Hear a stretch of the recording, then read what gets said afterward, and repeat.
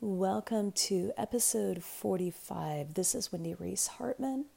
Today, let's talk about strength and weakness. Weakness makes us view the darkness in the world as reality, and the inhabitants of the world, the weak, sickly, joyless, violent, sad, impoverished, starving, abused, as separate from ourselves. Weakness does not allow us to see the value in forgiveness or love. It makes us see everyone as different from ourselves. It causes us to judge and condemn others. Its love is conditional. It keeps itself limited through thoughts, beliefs, and actions, much of which is subconsciously driven.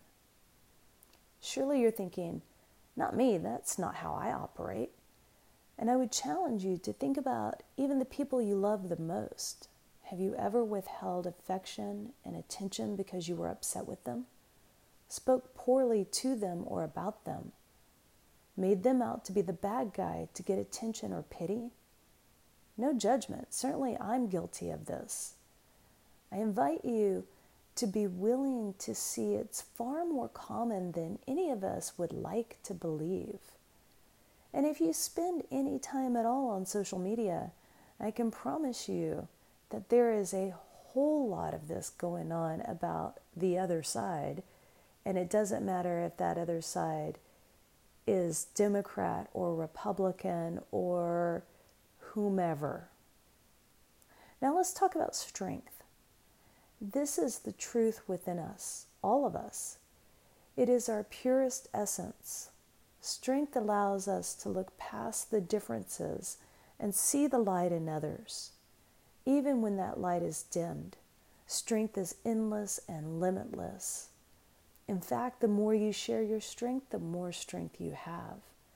When you choose to see the world through your truth, your strength focuses your vision to see the best of what the world has to offer.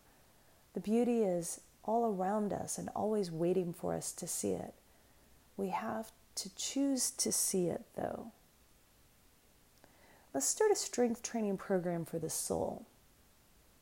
Close your eyes and take a couple of deep, slow breaths in through the nose and out through the mouth, turning inward, turning your back on the world for just a moment.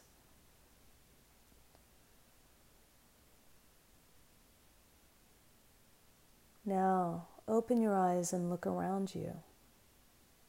Everything you see, choose to see the light within it. Continue to allow your eyes to gaze at objects or people, and with each new thing you see, choose to see the light in it. Now close your eyes if you can, and ask your truth within you to show you the meeting place of the self and your essence, where light and strength are one.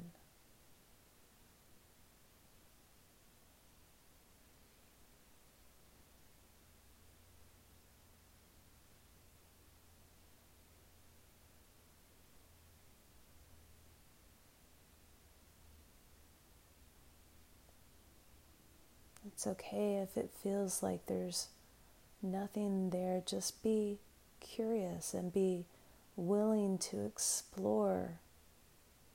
Is there something there?